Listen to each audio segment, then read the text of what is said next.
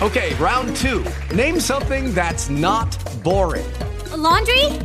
Ooh, a book club. Computer solitaire, huh? Ah, sorry, we were looking for Chumba Casino. That's right, ChumbaCasino.com has over 100 casino-style games. Join today and play for free for your chance to redeem some serious prizes. ChumbaCasino.com. No purchase necessary. Void where prohibited by law. 18 plus. Terms and conditions apply. See website for details.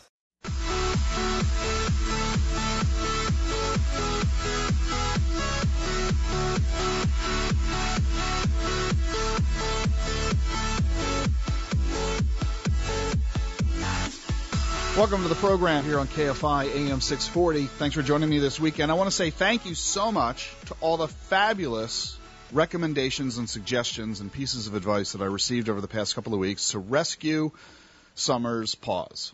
You might recall a couple of weeks ago, before I went on vacation, I mentioned that Summer ran across our driveway while it was being resealed, ending up with tar all over her paws. I don't know why I'm laughing, but, it is kind of funny. Anyway, I asked for help in how to solve the problem, and I got so many emails from folks offering suggestions. Aura, for example, said to use Goo Gone. Joe recommended peanut butter. Tom said mineral oil will solve the problem, provided we don't let the dogs ingest it, because, that's what we use when we're constipated. And Robert said to use olive oil, and so I just want to say thanks so much for all the fabulous ideas. Summer's paws are now perfect. But there's a new problem, and that's with me. Sunday night, went to bed, perfectly fine, everything's great. Monday morning, woke up, no voice. I mean, I felt perfectly fine. You wake up in the morning, you don't talk right away, right? If there's nobody around anywhere, and Jean's off, Lord knows where in the house, and so I'm getting up and I'm, waking up. Takes me a long time to do that. Not a morning person, if you know what I'm saying. And so after about a half hour, I wander into the kitchen. There's Jean, and I say, "Hi, Jean," and nothing comes out. It's like, what the heck is this? So my voice is coming back, so I feel perfectly fine, but just suddenly voice gone. So hopefully my voice will survive the duration of this program today, because I have a whole lot of really, really important information to share with you. And number one is the fact that I know here we are back, school's in season. The summer is over, not officially. I know, don't give me the solstice kind of folks here, but we're back at school. Labor Day is behind us, and you've noticed from the traffic, right? This week, everybody's back from vacation, and everyone's on the roads. Do be careful, please, with all the kids running around with schools. And you're worried about the election that's coming up. We're all worried about the election that's coming up, because everybody's pretty much feeling the same way. The overwhelming majority of Americans, according to every poll being released by all the members of the media, the vast majority of Americans are planning on casting a no vote. It's a negative vote. You're not planning on voting for anyone, are you? You're planning on voting against somebody. And I get it. This is the way most folks are feeling, and there's a lot of worry and concern over what will this mean for my investments if that person wins. And it's increasingly getting to the point of people being pretty much taking the attitude that we're resigning ourselves to a fate of the wrong person winning, because nobody seems to like either one of them. It's just a question of which one do you like less, which is a really sorry state of affairs when you think about it. How on earth did we get to this? There's so much talent in this country. How did we end up with this situation? But here we are. And over the next few weeks, as we approach the vote in November, I will share with you more and more info. I've given you an awful lot of info already this past summer, and I'll continue to share with you more and more over the next several weeks over what all this means for your investments and your investment strategy. But today I want to focus on something a little bit different that, frankly, is a lot more important. And it has nothing to do with market timing. It has nothing to do with the current news and events, and it is unrelated to the fact that we have a presidential campaign ahead of us in less than 60 days. What I'm talking about is the relationship you have not with your favored or least favored candidate. It has to do with the relationship you have with each other, with you and your spouse or partner. I'm going to share with you some statistics that came from two different sets of surveys, from NerdWallet and from Fidelity, two separate independent surveys that happen to have been released at the same time this past week. And the statistics, I'm going to intermingle them because some of them talked about some stuff, others other stuff, and together they present quite a picture. Number one is this statistic. And I'm going to phrase it to you in the form of a question. Do you believe that you are a good communicator regarding financial matters with your spouse or partner? Would you say you're a good communicator? 72% said yes, that they're good communicators with their spouse or partner. But 43% couldn't say how much money their spouse earns. Do you know? If you're married, if you have a partner, do you know how much money your better half earns? 43% had no idea. 23% have no idea how much their partner saves. So, okay, they've got a job. How much are they contributing to their retirement plan at work? How much of their paycheck do you never notice because it's going into a 401k? 23% have absolutely no idea. Let me ask you another question. How much money is in your spouse's retirement account? 21% have no idea. 1 out of 5 people have no idea how much money their spouse or partner has. And 30% have never even talked with each other about how much money they're going to need to save in retirement. So it's a little bit shocking, and it gets even worse. 43% make investment decisions on their own without consulting their spouse or partner. Do you do that? Do you buy and sell investments without talking to your spouse or partner? And here's the worst statistic of all. When you do talk about these issues with your spouse or partner, 47%, we're talking half of all those surveyed, disagree about all the above. Maybe that's why you're not talking about it with each other, because you're just going to get in a big of a fight. We have to understand that money is a family affair, that if we're going to have an effective financial future together, we have to manage our money together. Now, I'm not suggesting this necessarily means you have to commingle all of your accounts together. Not at all.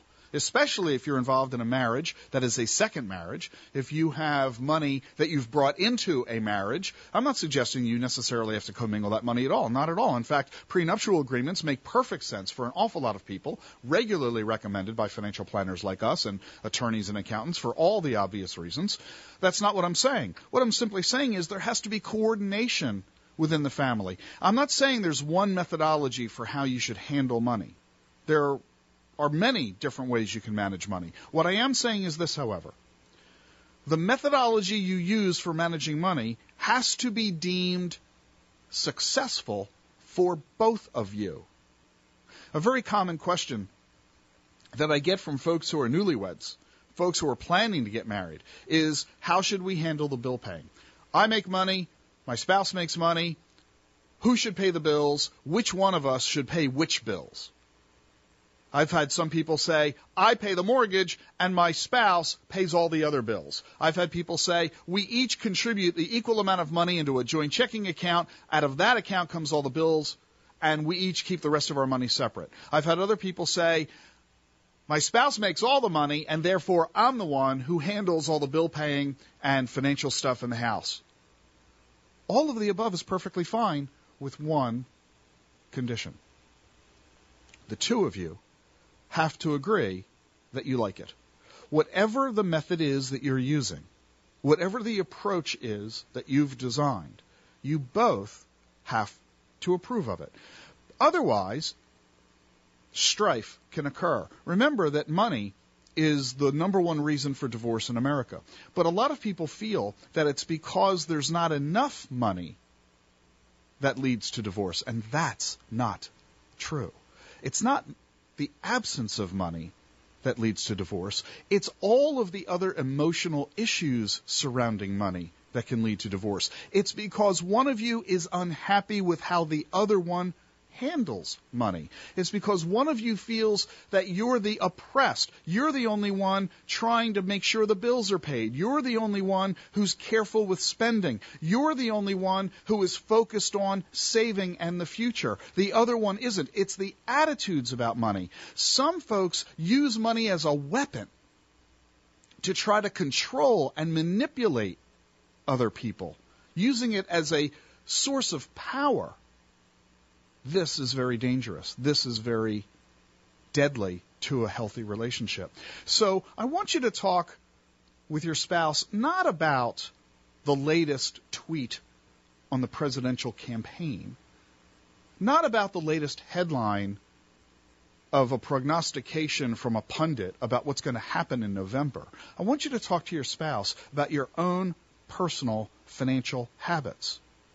And if you're not sure how to have that conversation, if you're not sure if the money that your spouse is saving is sufficient, if you're not sure if your spouse understands how much you're earning and whether or not you're saving enough in your retirement account, that's why you come to a financial planner. Because we can serve as the intermediary to facilitate a conversation, to raise questions and issues that the two of you may not have thought to ask each other, or that you may not have felt comfortable asking each other. If you'll go through that process, I believe you'll find yourselves happier and more likely to achieve the financial goals that you each have.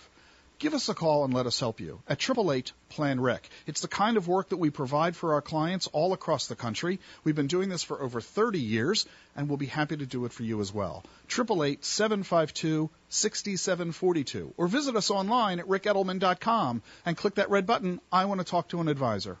When we come back, we're going to go straight to your phone calls. So stay with us right here on The Truth About Money.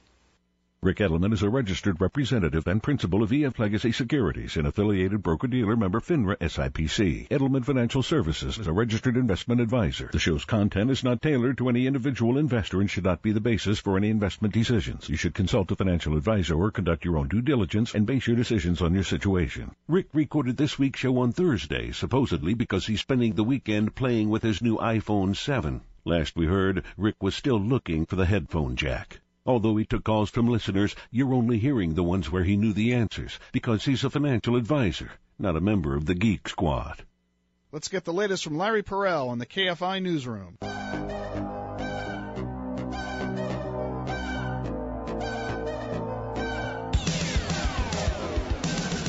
Welcome back to the program. Ric Edelman here. Let's head off to Hamilton, Ohio. George, welcome to the program. How are you? I'm good, Rick. Thank you for calling. What can I do to help? I'm interested in getting the pros and cons of taking Social Security at 62 when you're eligible for it versus 70 when it makes no sense not to take it. The pros being that if you take it early, you have the chance of keeping your own money and having the investment grow until a certain time versus taking it at 70 and getting more money.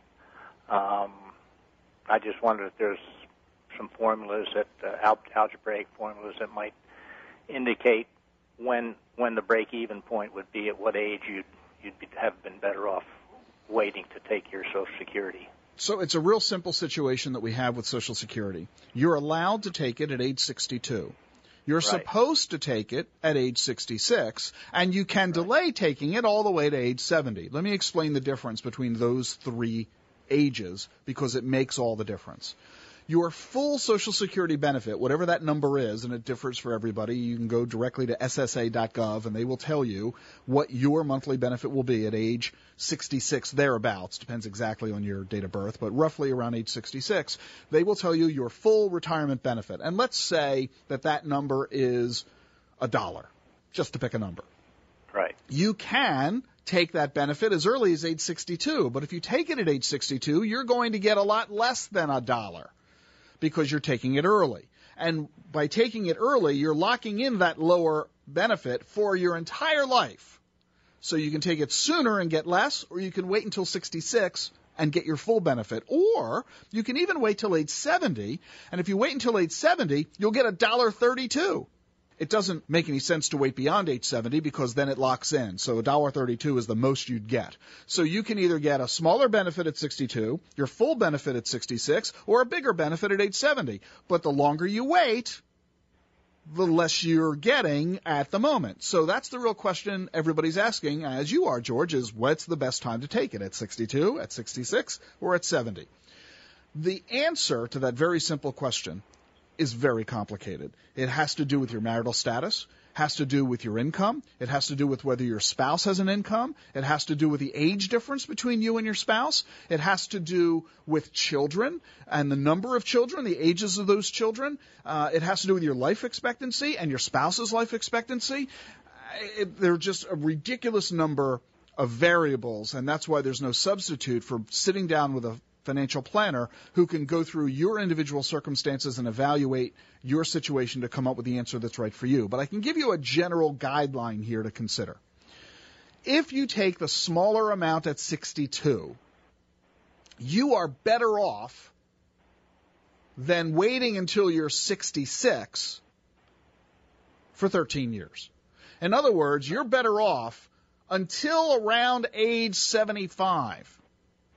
In other words, if you're going to die prior to age 75, take the money at 62. But if you're going to live longer than age 75, wait until you're 66. So, George, are you going to live longer than 13 years? Well, this is the situation. It's for my wife. I've already been on Social Security for 13 and a half years, so she's the one that's going to be eligible for it. Is she going to live more than 13 years? Well, let me ask you a question. Is that just purely on the Social Security payments on a monthly basis, or does that include the growth of the money that you wouldn't be using for your monthly expenses? Our analysis shows, on an all-in basis, taking into consideration the time value of money, investment alternatives, and so on, that the break-even is about 13 years. Okay. So it's an all-in basis. So how long is your wife going to live? And, of course, you can't answer that question. Well, and that's the dilemma. Right. So let me phrase it in a way that might help you be able to answer it. How much money would your wife receive if she were to take the benefit right now? Around $2,100. Do you and she need that money? No. Would it make a material difference in your life if you received the money now? Would you do things you otherwise would not be able to afford to do? No. Then no, don't. We'd do the same thing. Then don't take the money. If you needed it, for example, if you were struggling to pay bills, if you feel that money is tight, if you are constantly denying yourself shrimp cocktail when you go to dinner and you're not going on a cruise, or if you do, you get an inside cabin because you can't afford an outside cabin with a balcony, if there's grandchildren you would love to spoil more than you are because you don't have the money, then I would say go ahead and take the cash. But if it won't make any material difference in your life because of you have ample other income from your Social Security, perhaps pensions, investment income, and so on, if your expenses are significantly low enough that this additional money wouldn't make a material difference in your lives, then don't take it. Wait until she's either 66 or closer to 70. Okay. So that answers my question. Well, I'm glad I was able to do it for you, George. Thank you so much for calling. I'm Ric Edelman. I can answer questions for you, too. So can my colleagues. Just call us at 888-PLAN-RIC. That's 888-752-6742, 7 days a week, 8:30 a.m. to 8:30 p.m. Stay with us for more. Your questions coming up next here on The Ric Edelman Show. Let's get the latest from Larry Perrell in the KFI Newsroom. Welcome back to the program. Ric Edelman here. You know, we've been very proud to have been named the #1 independent financial advisor in the nation 3 times. With the Lucky Land Slots, you can get lucky just about anywhere.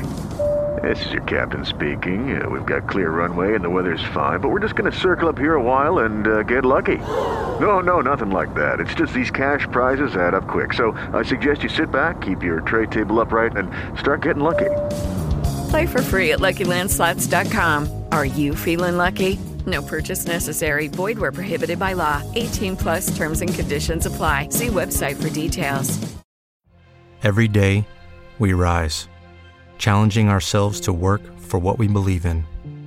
At U.S. Border Patrol, protecting our borders is more than a job. It's a calling.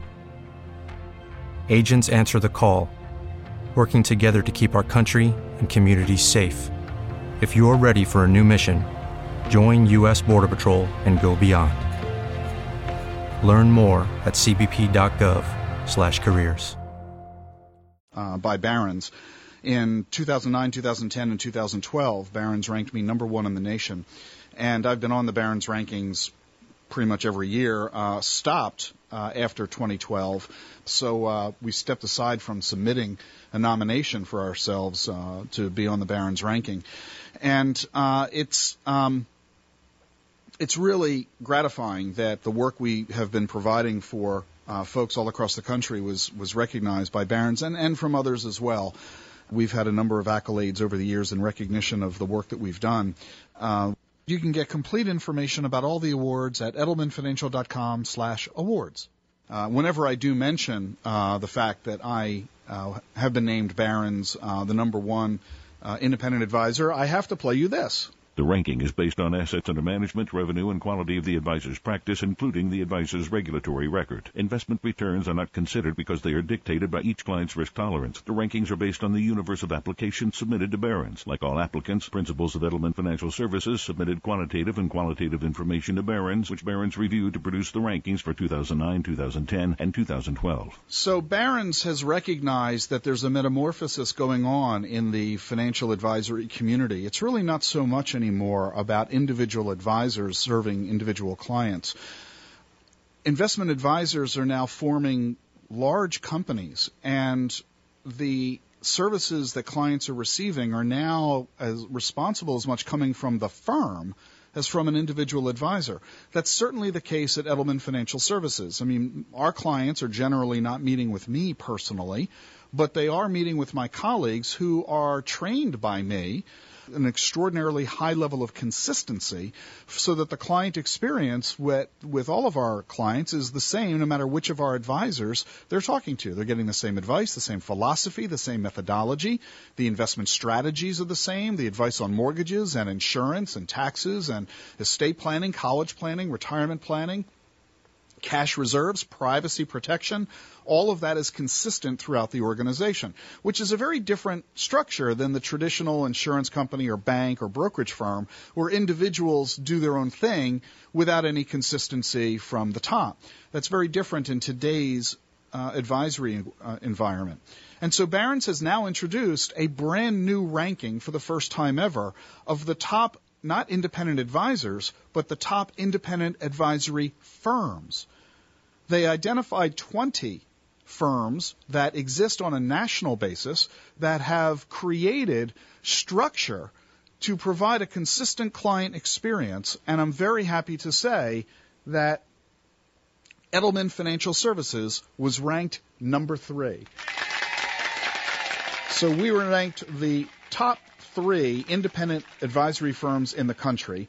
The rankings are based on assets under management, client retention, and the ability to provide broad and consistent service to clients. Only advisors who applied for the ranking were considered. Edelman Financial nominated itself, and all the applicants provided information that Barron's compared to each firm's SEC filings. The investment returns of clients were not considered because they vary so dramatically based on client circumstances. So we're really very excited about this, and it helps to redefine the fact that it's not just the advisor that matters who you hire, but the firm the advisor is with that matters an awful lot as well. So we're really excited about that. One of the things that we pride ourselves on is the fact that we are constantly looking forward. Where are we going? Because where we're going is not necessarily where we have been going. A lot of folks engage in financial planning based on the way things have always been. My father retired in his 60s and died in his 80s, and that'll probably be me too. My grandfather had that experience, and probably so will I. Well, in fact, the future is undergoing massive transformation as a result of exponential technologies. You've heard me share a lot of information with you here on this program over the past several years about innovations in exponential technology, and we are devoting more and more attention to this than we ever have. We were instrumental in the creation of an exchange-traded fund focusing on exponential technologies because there was no investment opportunity for ordinary consumers to take advantage of this scenario. And my research over the past 6 years has convinced me that we need to recognize that our future is probably going to be unlike anybody else's future in human history. And I want to share with you some additional news and information that has been announced, because these announcements are coming pretty much on a weekly basis. You are well familiar with the notion of self-driving cars already. What you are probably unfamiliar with is how fast we're going to see self-driving cars in the marketplace. One big issue in making them happen is the cost of the technology. 10 years ago, that LiDAR system, that's that bubble that sits on top of the Google car, that thing cost $75,000 just for the bubble on the roof. Well, they've gotten it down to about $5,000, but now MIT has announced that researchers there have created a LiDAR system that is so small it's a chip that fits on a dime, and it has no moving parts. And it's mass producible. They can make millions of these a year at a cost of about $10. In other words, we're not going to have to force you to buy a new car that has self-driving capability. We'll be able to retrofit existing cars at incredibly low cost, dramatically accelerating the speed that we can find ourselves with self-driving cars on the highway. Now, I know that there's been a lot of worry over the fact that this past summer, a Tesla automobile in self-driving mode was involved in a fatal auto accident. And a lot of folks have used this as evidence of the dangers and risks of self-driving vehicles. Well, we have to recognize a couple of facts. Number one, self-driving cars aren't going to eliminate all accidents. They're simply going to result in far fewer accidents than would otherwise occur with humans controlling the automobile.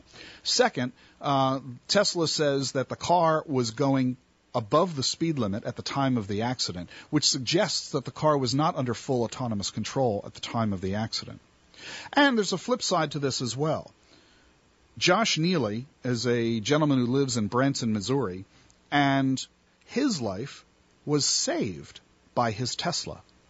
He was commuting to work, according to news reports, when he suddenly had piercing chest and stomach pains.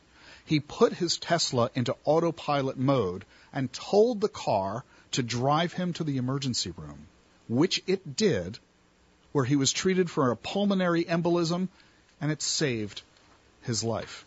So it goes in both directions. We fully recognize that this kind of good news, bad news is going to be an inherent part of technology going forward. But the good part is dramatically outweighing the bad. You're all familiar with Watson, right? Watson is the IBM computer that won in Jeopardy, beating the all-time world champions. Well, Watson has been studying medicine at Sloan Kettering in New York, and now Watson has just diagnosed a rare form of leukemia after doctors weren't able to do it. Watson compared the patient's genetic data with its database of 20 million oncological studies, and within 10 minutes, Watson identified the correct diagnosis, enabling doctors to alter their treatment plan and save the patient's life. These are just a couple of illustrations of how technology is going to dramatically, radically, permanently alter our future for the better. It's very, very exciting, and in fact, to help coalesce all of this information from all of the different areas of exponential technologies, I'm writing a new book. Even though I've just released a book that we're happily promoting, Rescue Your Money, including with seminars all around the country, I have a new book underway that's going to be released in early next year on exponential technologies and the implications for personal finance. What changes are you going to have to make with the way you save, where you save, how much you save, the insurance. Hey guys, it is Ryan. I'm not sure if you know this about me, but I'm a bit of a fun fanatic when I can. I like to work, but I like fun too. It's a thing. And now the truth is out there. I can tell you about my favorite place to have fun. Chumba Casino. They have hundreds of social casino style games to choose from with new games released each week. You can play for free anytime, anywhere. And each day brings a new chance to collect daily bonuses. So join me in the fun. Sign up now at ChumbaCasino.com. No purchase necessary. VGW. Void where prohibited by law. See terms and conditions. 18+. You need and don't need. How long you're going to live. How long you're going to work. What kind of work are you going to do? All of these massive implications for financial planning as a result of innovations in exponential technology. And it's really important that you work with a financial planner who's paying attention to these trends. Otherwise, the financial plan you might be getting is a financial plan that's outdated before you even receive it. And that's an illustration of the kind of work we're doing in our firm and the kind of advice and services you need to demand from your own financial planner. I'm Ric Edelman. When we come back, more of your phone calls. You can do that the same way. Call us 7 days a week, 8:30 a.m. to 8:30 p.m. at 888-PLAN-RIC. That's 888-752-6742. We'll be back. Let's get the latest from Larry Perrell in the KFI newsroom.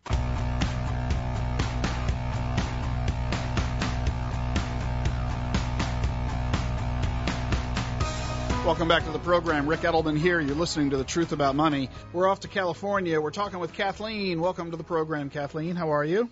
Hi. Thanks. Good. What can I do for you? So I have some property that I'm going to inherit from my mom. She's 99. She might go another 5 years.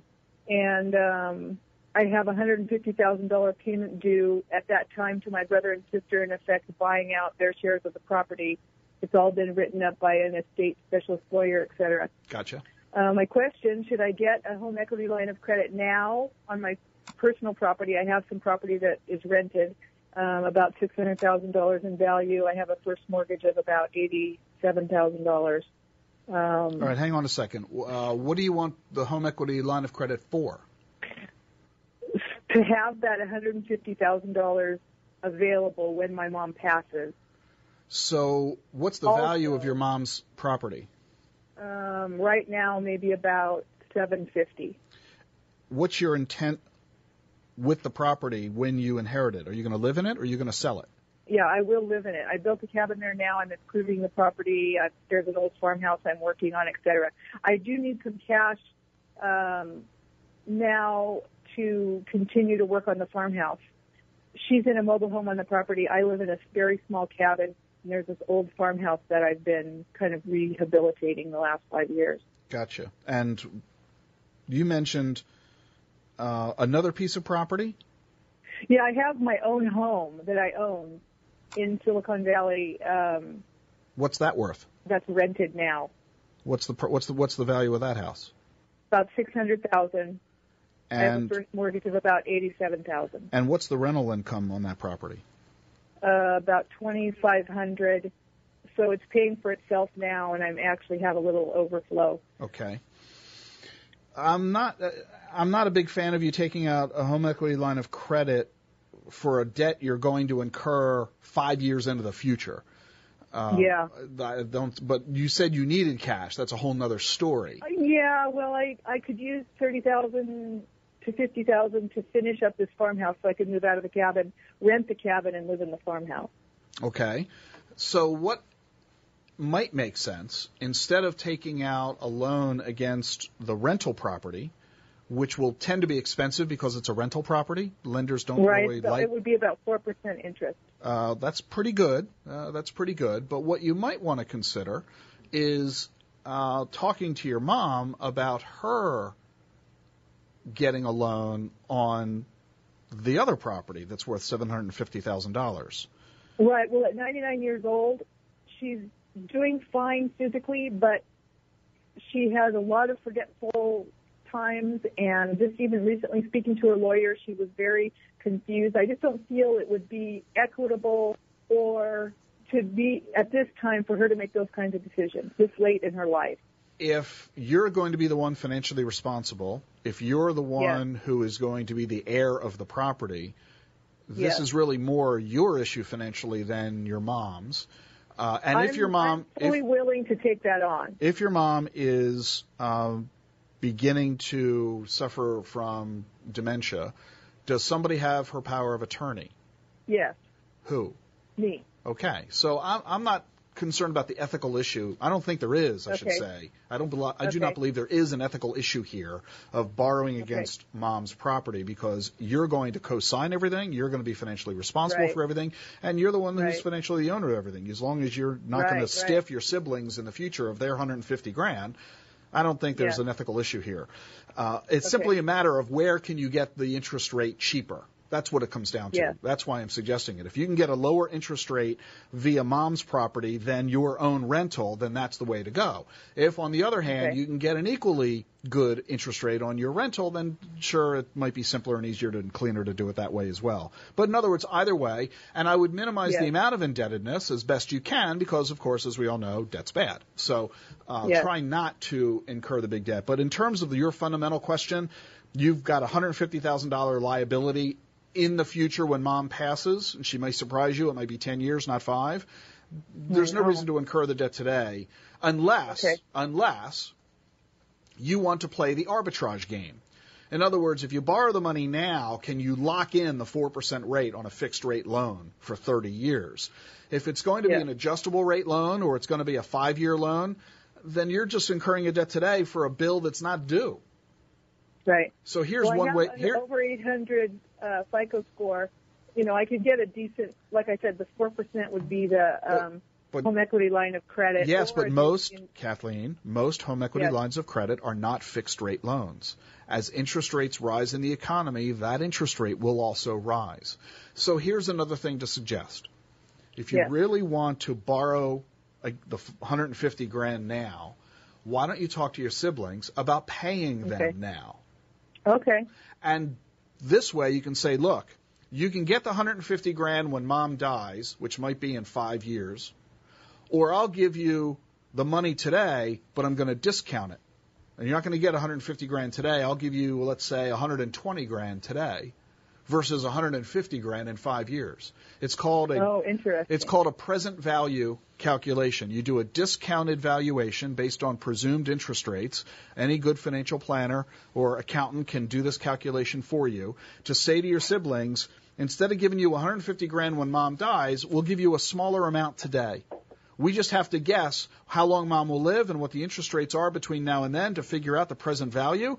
And you give them the money now. If you're willing to incur the debt today, I'm not sure there's a big value in that, but if you want to just make life simple and clean, you can go about it in that way. Okay, that's very interesting. I'm associated with the Silicon Valley Edelman Financial. Will they be able to do that, or is it going to be out of house there? No, we can do it for you, no problem. Okay, great. Thank you for calling. I'm Ric Edelman. Yeah, you can call us too, just like Kathleen did. Call anytime, 7 days a week, 888-PLAN-RIC. I'm Ric Edelman. This Tuesday, September 13th at 7 p.m., it's a big deal in the Washington, D.C. area because we're presenting my seminar, Rescue Your Money, in 9 locations in a single evening.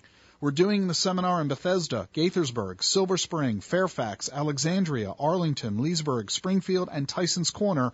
The seminar, Rescue Your Money, it's designed to show you how you need to manage your money in today's tumultuous times. If you're freaking out about the upcoming election and the impact it's going to have on your portfolio, you really want to attend the seminar because it will show you the 7 ways investors fail, the 2 major obstacles you'll face, no, they're not named Trump and Clinton, and the 1 major investment goal you should have, giving you ultimately the solid investment strategy you need to help you achieve your financial security.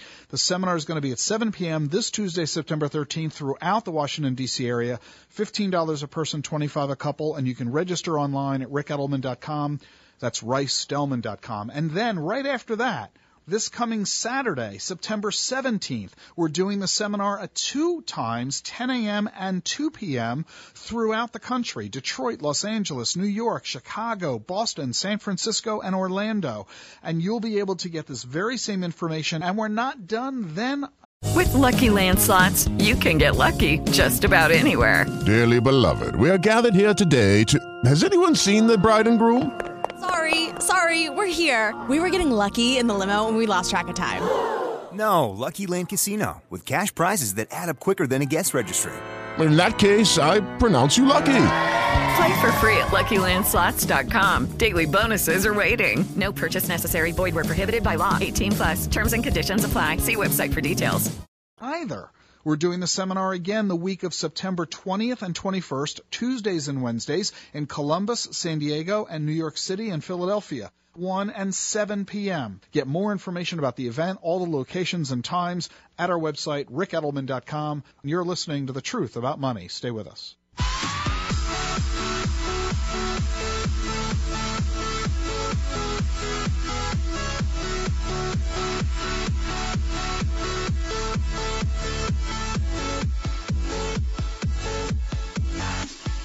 It's hour 2 of the Ric Edelman Show here on KFI AM 640. Let's take some telephone calls, shall we? We're going to go heading off to, where are we going? Oh, we're going to California. Carolyn, welcome to the program. How are you?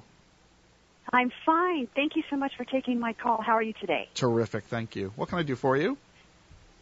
This is not your typical question. I'm actually calling. I have a granddaughter who will be 1 year old in about 4 or 5 months. I thought I would like to jumpstart her college, not obviously pay for the whole thing. Because her parents are so much into Disney, I thought, okay, I'll look into one share of Disney stock and then every year add to it. Mm-hmm. I went online and got so many conflicting reviews about, don't go that direction, they're not good, whatever. So then I thought, okay, I'll just do whatever I need to do outside of stocks or whatever. And I'm getting no help from anyone. Is there a way to, and I have 4 months to do this, is there a way to, for me to kind of get it going and then maybe her parents or her other parents can contribute over the years? Well, why do you have 4 months to do this? What happens after 4 months? Oh, I thought I would like to give it to her for her first birthday. Ah, gotcha. Well, to be honest with you, I don't know that she'll notice the difference if you're a little late. True. Just FYI. I mean, I know she's precocious and will go to Yale, but you know what I'm saying. Or, I'm sorry, in your case, Stanford, since you're in California. Yeah, we hope.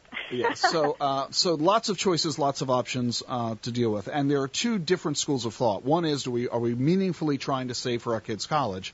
Or what is the goal? Are we meaningfully trying to save for our kids' college, or are we instead simply trying to create an educational opportunity for the child as well? Because those are two different things. So let me give you the answer to both of those goals, okay, Carolyn? Because, in fact, you may be trying to do both. I am a big fan, and I used to say back in the 90s, the 80s and 90s, I haven't said this in decades, I don't think, but back in the 80s and 90s, I used to say, if you've got a little kid and you're trying to teach them about personal finance, buy them a share of stock in a company they would appreciate. So, yeah, buy a share of Disney for a child. Buy a share of Mattel. Buy a share of Avon for girls, or General Motors for boys. You know, I'm being ridiculously stereotypical and sexist here in those choices, but I hadn't said this in 20 years. Remember, give me a break. So I remember. So you get my drift.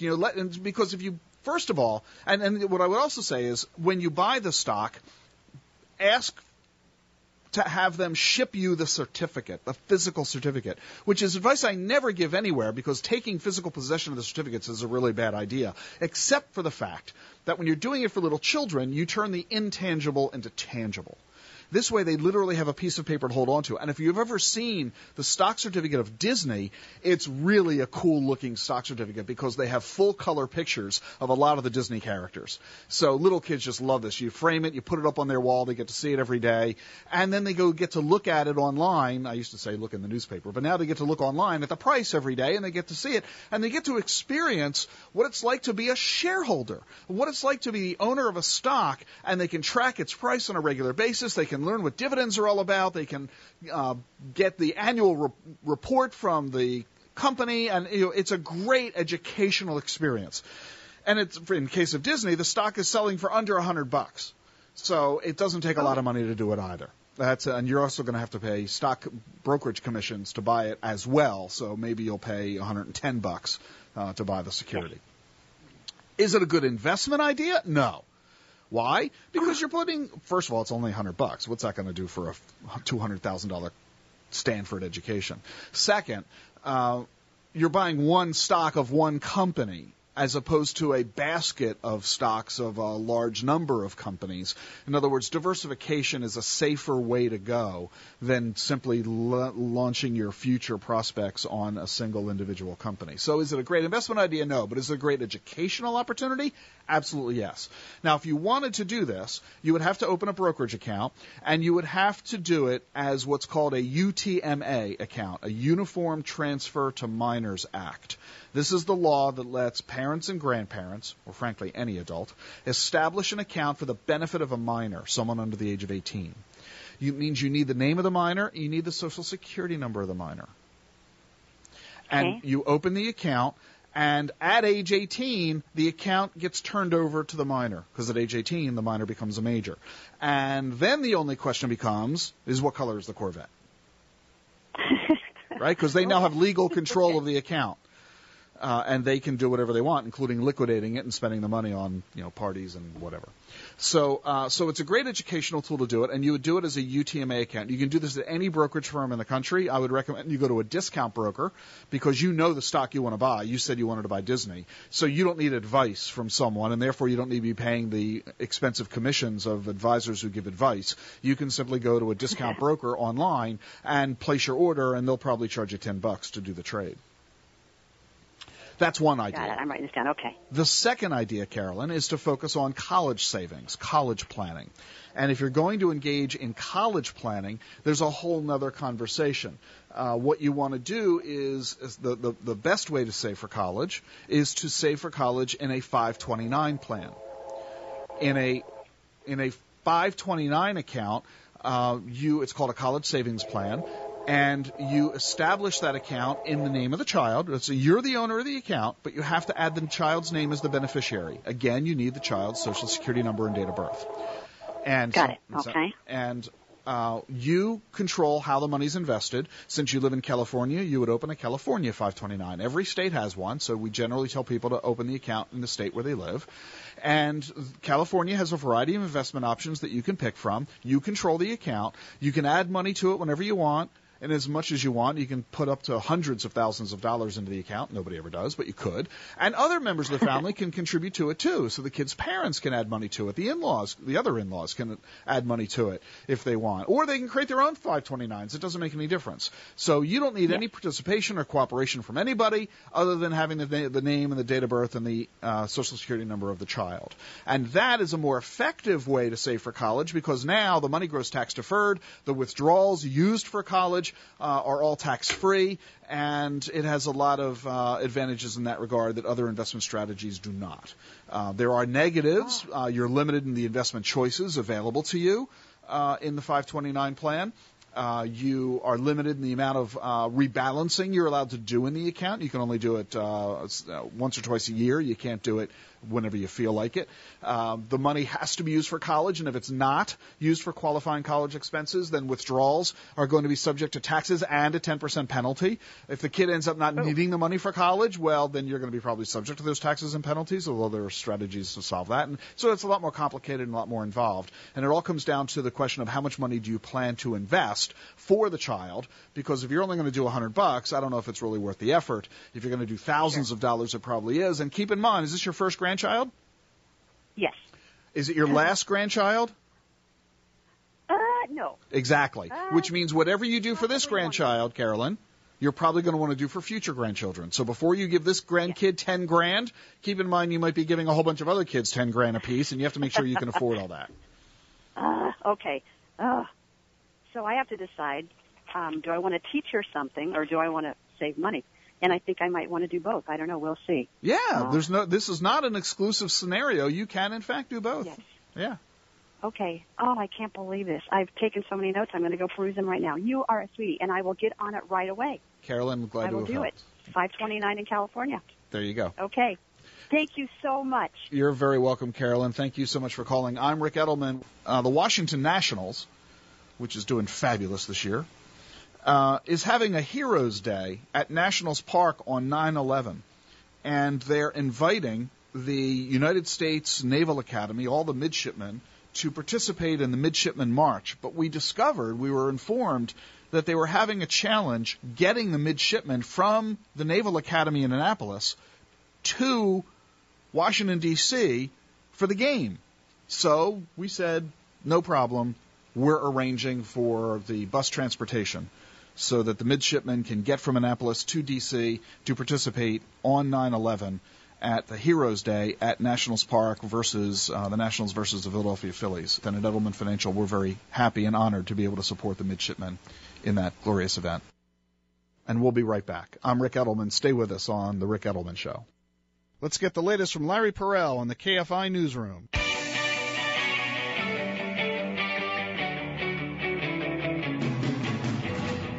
Welcome back to the program. Ric Edelman here. Let's go straight to the telephones. Off to Framingham, Massachusetts. Jeff, how you doing? Welcome to the show. I'm doing great, Rick. Thanks. How are you? Terrific. How can I help you? So I'm 29, and I'm contributing to both a Roth IRA and a regular 401k. I'm doing the $5,500 a year for the Roth, and doing I'm doing 7% with a 3% match in the 401k. And my question is, since I'm in the 25% tax bracket right now, does it make sense for me to continue to contribute to the Roth, or should I switch over to the traditional? You should switch to the traditional. Because of your tax bracket, you get a pretty big tax deduction for your deductible contributions, and that's what you should do. If you are using the Roth, you do not get a tax deduction, and you are hoping that by the time you're in your 70s, tax law will still say that Roths are tax-free. Do you really want to believe that you can predict what tax law is going to say 50 years from now? No. Exactly. Of course not. Right. And so take the bird in hand. Take today's tax break. Now, let me ask you this. You said that you're doing 7% in your 401k and getting a 3% match. If you contributed 10%, would you get a 5% match? No, 3% is the max. Gotcha. Okay, good. I just wanted to make sure you weren't missing out on some free money. So I'm really proud of you, Jeff. You're age 29. You're maxing out your Roth, and you're contributing between yourself and the match another 10% of your pay to the 401k. That you get the applause of the day, my friend. 29 years old. That's just really awesome. You keep doing what you're doing, and boy, are you going to be happy when you are in your 50s, 60s, 70s, and 80s. Boy, oh boy, good for you. I'm Ric Edelman, and my voice is getting worse as the moments go on, but we're going to see if we can't manage to get through the program today for your benefit. I want to ask you a question. What are the best years of your life? Think about your entire life to date. What decade, what age? Was it when you were a kid? Teenage years? In your 20s, your 30s, your 40s? What are your best years of your life? Well, 60 Minutes Vanity Fair just released a poll, and they showed that you believe the best years of your life pretty much are right now. And that's really exciting news, because a lot of folks figure when you're in your teens, man, it's just fabulous. Total freedom, no economic responsibilities or any other responsibilities for that matter of any kind. In your 20s, college is just exciting, and you're getting started out in your adult life on your own. And 30s, you're having kids and buying houses and getting spouses. And you know what? People in their 60s and 70s, according to this poll, feel that they're having the best time of their life ever. Look how much you have to look forward to. And that's really exciting, because when we put it into the context of exponential technologies, the future is just going to continue getting better and better and better. Look at the innovations that have recently been announced. MIT has engineers who have created a brand new vaccine that could be manufactured in as little as a week. Tests in mice were 100% effective against Ebola, the H1N1 influenza bug, and a few others I can't even begin to pronounce. Doctors have provided a cancer patient with a lifelike jaw that they manufactured with a 3D printer. And they did it with a process that was created by students in the entertainment industry. They did this for Hollywood, and doctors said, wow, I'll bet that'll work on a real person. and they've just helped a patient who lost her jaw to cancer get a brand new jaw from a 3D printer. Everybody's freaking out about robots, and are robots going to eliminate a whole lot of jobs? Well, here's a company, frankly, created by a 19-year-old, created a lawyer, a robotic lawyer, whose sole job is to help you beat parking tickets. Now, I know before you start laughing, this robot, by the way, it's free. It's at the website Do Not Pay. It's a British website, 160,000 parking tickets. The site asks you several questions about your violation, determines if you have a case, and if so, automatically generates an appeal for you to file. The robot has appealed over 250,000 parking tickets in London and New York with a 64% success rate, saving drivers more than $3 million worth of parking tickets. Okay. Great news for you if you have been incorrectly hit with a parking ticket. But what about the municipalities who are dependent on that income to pay their bills to provide local community services? That's $3 million they didn't get in revenue. Is this going to create an economic issue for state and municipal governments in their efforts to meet their budgets? We're going to have to find out. Meanwhile, at Pacific Northwest National Laboratory, researchers have created carbon-rich nanorods that absorb water at low humidity and expel water at high humidity. This is the exact opposite of any other material, and by the way, they made this discovery accidentally. The nanorods, they say, will have a wide range of applications: low-energy water harvesting systems, fabrics that remove sweat automatically. The list goes on and on and on. These are just a few illustrations of how life is going to get better and better as we age. You need to make sure you're prepared for it, and that's what a financial planner can help you do.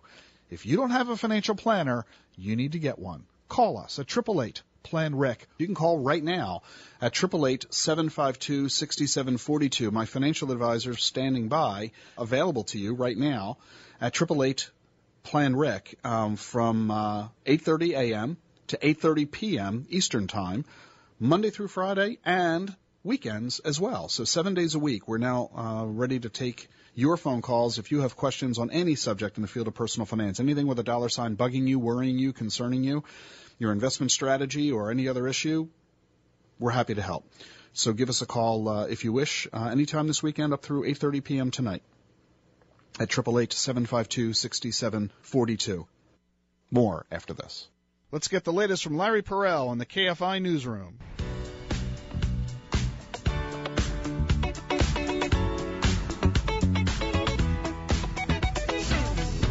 Welcome back to the program. Ric Edelman here.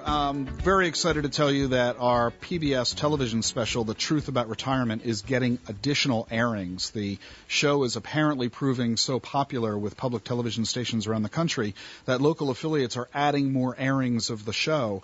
And so if you haven't seen it yet, you still have an opportunity to do so. For the rest of this month, it's going to air all across the country, including in New York, Los Angeles, Philadelphia, and Richmond and Flint, Michigan. Everything from primetime slots at 8 p.m. to middle of the night to early afternoon to morning slots all over the place. So simply check your local PBS listings to find out. Okay, round two. Name something that's not boring. A laundry? Ooh, a book club. Computer solitaire, huh? Ah, sorry, we were looking for Chumba Casino. That's right, ChumbaCasino.com has over 100 casino-style games. Join today and play for free for your chance to redeem some serious prizes. ChumbaCasino.com. No purchase necessary. Void where prohibited by law. 18+ terms and conditions apply. See website for details. When the program is going to air, The Truth About Retirement, you can also get the full listings at our website, ricedelman.com. And we're really excited about it. And the best part is that if you make a pledge to PBS of $240, you will receive as a thank you a personal financial plan from Edelman Financial Services. So our clients typically pay $800 to receive a financial plan from us, but as a way of us saying thank you for supporting public television, we are offering this to PBS viewers. So you can watch the special on PBS, make a pledge of $240 or just $20 a month for 12 months, and you'll receive a complete financial plan from Edelman Financial Services. So we're very excited to be able to support public television and at the same time deliver for you this incredible information that can really be of value to you in helping you plan for retirement. The special covers how to save for retirement, maximize Social Security, and understand estate planning, with lots of audience Q&A as well.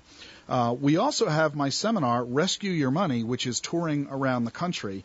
This coming week, we're doing a series of seminars in the Washington, D.C. area, both in suburban Maryland and Northern Virginia, on September 13th. And it is a one-night only, 9-location event that we're very, very excited about. We'll then be doing the seminar on September 17th in Detroit, Los Angeles, New York, Chicago, Boston, and San Francisco, as well as Orlando. We'll be doing the event throughout the country through the rest of the month. The full seminar schedule is available at ricedelman.com. It's $15 a person, $25 a couple, and you'll receive a free copy of my #1 bestseller, Rescue Your Money. So that's our job on this program and through our entire firm at Edelman Financial, giving you the financial education and information you need to be able to make effective decisions to improve the lives of yourself and your family. And we're thrilled to be able to help you do that. So let us know how we can help you by calling 888-PLAN-REC. That's 888-752-6742. Let's go to the phone, shall we? Off to Suffern, New York. Jones, patiently waiting on the phone. Hi, Joan. How are you? Hi, Rick. Thank you so much for taking my call. I'm a big-time listener of the show. Thank you. I recently heard you discussing target date retirement funds with another caller. Mm-hmm. You told them that they can work, but you need to be all in for it to work properly. Right. I have the majority of my investments in a 2030 traditional IRA target date fund. I have some money in a 2020 Roth IRA target date fund. My 401k at work is in a stock index fund. And then I have various other investments, including a balanced fund. I have some money in that same index fund, the stock index fund. So you're kind of all over the place. I guess. So I guess. I did it because, honestly, I was afraid to put all my eggs in one basket. I didn't want to have it with one company. I didn't want to have it all in one fund. So I've kind of been trying to diversify on my own. Yeah. And I'm wondering if I should just simplify and go to a target date investment strategy. Well, here's what you should do, really, is start from the bottom up. You're doing it as a top-down, which is getting you confused. And here's what I mean by that. You're picking individual funds. And what I want you to do is start by deciding what you want your asset allocation to be. In other words, how much of your money, all total, I don't care what kind of account it's in, I don't care where it is, all of your money adds up to 100% of your money. How much of your money do you want to have in stocks? Start there, okay? Whatever your answer is, whether it's 40% or 80% or anything in between or whatever the number is, now you know how to pick investments so that when you're finished, you have 40% of your money in stocks. Now, whether you accomplish that with one investment or 20 investments doesn't make a huge amount of difference.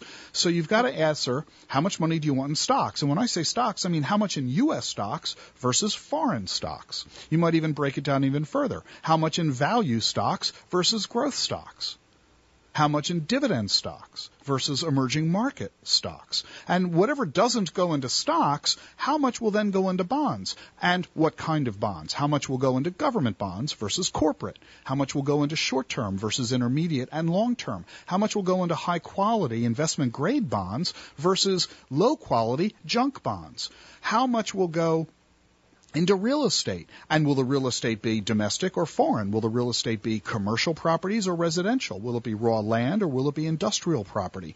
How much of your money is going to be in gold and precious metals? How much of your money is going to be in natural resources? In other words, you've got to decide what is it you want your asset allocation to be, and then you can find the investments to achieve that allocation model.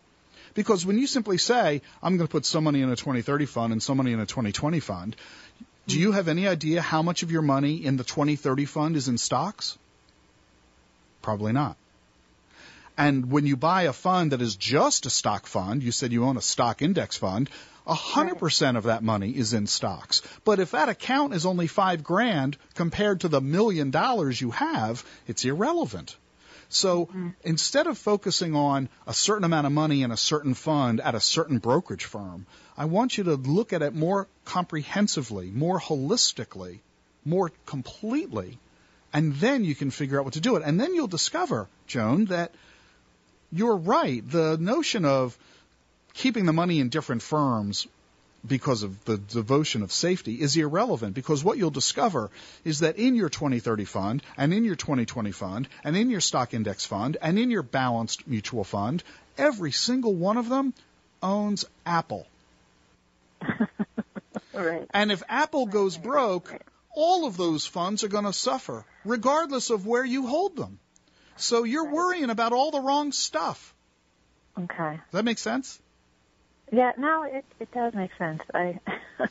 And this is why the notion of investment management is kind of complicated, and this is why it takes a lot of time to do it, an awful lot of research. You have to know how to do that research, and most folks, frankly, don't have the time for this. They don't want to be bothered with this, and that's why they hire people like us. That's what financial advisors exist for, is to be able to do that for you. In other words, I'm Jiffy Lube.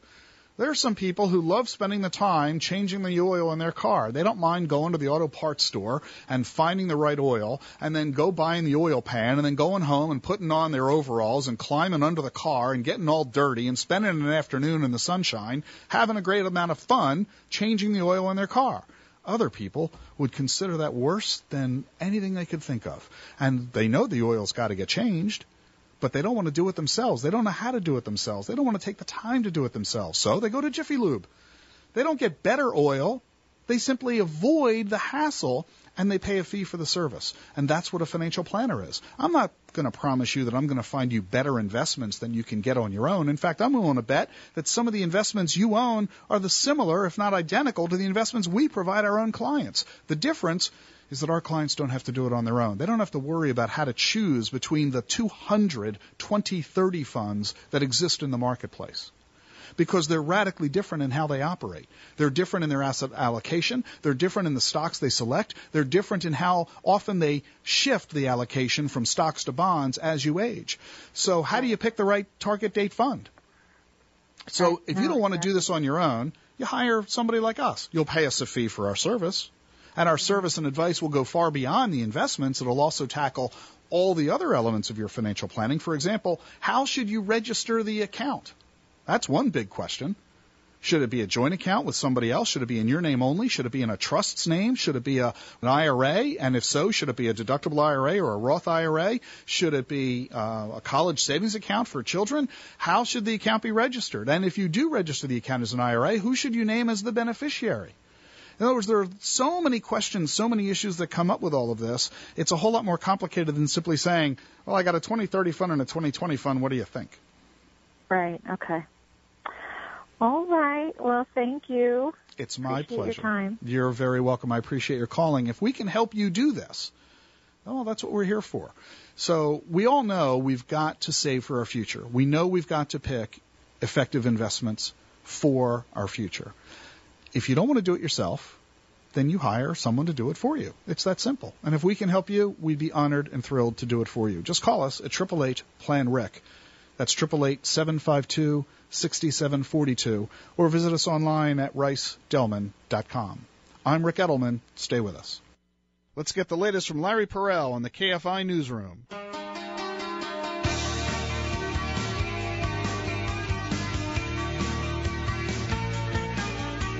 Welcome back to the program. Ric Edelman here. Let's continue with the telephones. Off to Raleigh, North Carolina. Neil, you're on the air. How you doing? Good, Rick. How are you? Terrific. How can I help? Well, I was curious. While at a previous job, I had enough salary to save above my Roth IRA contribution limit. Mm-hmm. So I saved the excess in a brokerage account. Mm-hmm. Now I've switched jobs, and my current salary really only allows me to live paycheck to paycheck. Mm-hmm. So I guess my general question is, should I sell off the $5,500 worth of money from my investment account, and then pay the capital gains on those today, and invest that in my Roth until I can get to a point where my wages allow me to contribute to the Roth? Gotcha. I'm 41 right now, so I was just kind of wondering which strategy is the best, whether to do that move or whether to just kind of keep things where they are for the next, what's the best wealth gaining strategy from now until 65 or whenever I plan to retire? Yeah. Obviously, in a perfect world, I would tell you to do both. Figure out a way to contribute to the Roth without having to move money from an existing account. But as you pointed out, we don't live in a perfect world, and you're not really able to do that. So I'm not sure that I'm a huge fan of having you sell your existing asset. And I'll tell you the reason, because you can easily attack my reason. My reason really has nothing to do with economics. It has everything to do with politics. So let me explain. On a spreadsheet analysis, you could argue that you're correct, that if you leave the money where it is, eventually when you sell those securities, you're going to incur a capital gains tax on the growth and value of those assets. And that capital gains tax is 20%. Depending on your tax bracket, it's as high as almost 24%.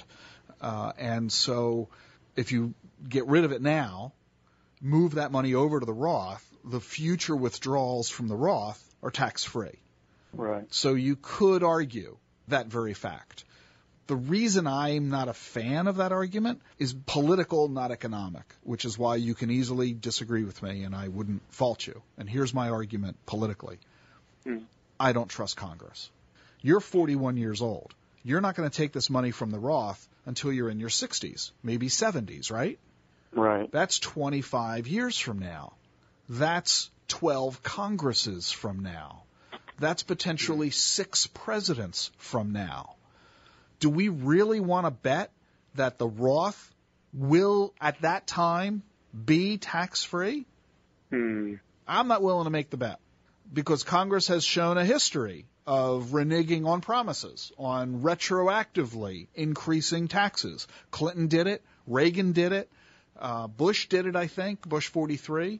And so we have had a number of these situations, and I'm just not sure that I want to bet that it'll be intact. Because here's the downside. If you do this and they renege, you pay the capital gains tax now, and later when you withdraw the Roth, in my world, you pay tax again, which means you're doubly taxed. If you leave the money alone as is, there is no tax right now because the money's continuing to grow in your account and capital gains aren't paid until you liquidate, which means you could effectively enjoy 25 years of largely tax-deferred assets, because the only taxes you're going to pay now are on the distributions your current investments make through dividends, or if they're mutual funds, capital gain distributions, which should be minimal if you own the right kinds of investments, if you own tax-efficient investments. So you're already enjoying a tax deferral of sorts. And I don't know if it's worth it because of my bias of not trusting Congress. And I don't mean not trusting Congress in a negative sense either. I mean not trusting Congress in a positive sense. What if Congress miraculously fixes our tax code?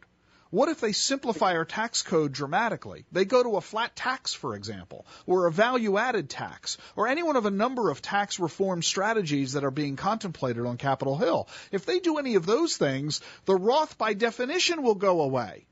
So will the mortgage interest deduction, but that's another conversation. So for all these reasons, I don't know that I'm willing to project 25 years out to say today what the future tax law will be. And so everything I just said to you is political. It is not economic. Based on today's purely economic numbers, sure, you could make an argument for doing what you've described. So it's your call. Okay. Now, does home ownership affect your decision? I currently rent. We're contemplating buying. So the two scenarios would be I rent for the rest of my life, and at 65 I'm still renting, and my necessary living expenses don't really change very much. Other scenario is I buy. Well, now we're doing something totally different. And let me explain. This is really important to understand, because the first place we started was a very simple, important but simple. It wasn't a complicated question. It was a very simple question of how best to fund my Roth IRA. That was your question. And we discussed it and handled it and dealt with it, and you now know the issues, and you can make an informed decision that you feel is in your best interest. That's simple, easy, done. Now you've raised a totally separate, unrelated question. I'm thinking of buying a home, and in fact, should I or should I rent? And if I do buy a home, what price should the home be, and how should I finance it? Right? Which is itself a very important and yet relatively simple question. And what we're engaging in is actually a problem, Neil, that's important to understand, because people do this all the time. It's called silo investing. When we engage in silos, we dealt with one issue in one hand without regard to any other issue, and then we dealt with another issue without any regard to any other issue. And when you do it that way, you might make a series of correct decisions individually, but when you add them all together, they become one really big bad decision. So in other words, before we decide whether or not you should invest in a Roth, and before we decide whether or not you should buy a house, we want to look at the overall picture. What else is going on in your life? How much do you have in total savings? If you're married, what's the income of your spouse? What are the children's circumstances and future college costs?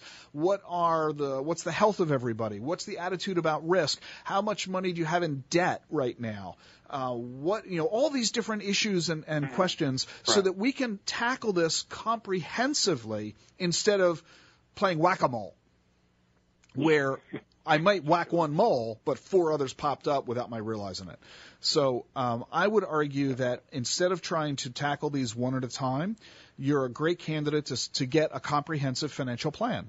Lots of great financial planners in the country, including in Raleigh, and you're welcome to call us. We work with folks all over the country, long distance, in addition to our local offices, and we can do this for you, or lots of people can do this for you. And I would encourage you to do it in that way, so that you're really getting the best results overall. Because your attitude about home ownership might, in fact, cause us to do something very different with that money you have saved in that stock brokerage account. And we might end up discovering we're going to liquidate that account to help you with the down payment on the house, making your Roth question totally irrelevant. You know the issues, you know the questions, and now we want to sit down with an advisor who can evaluate the whole thing.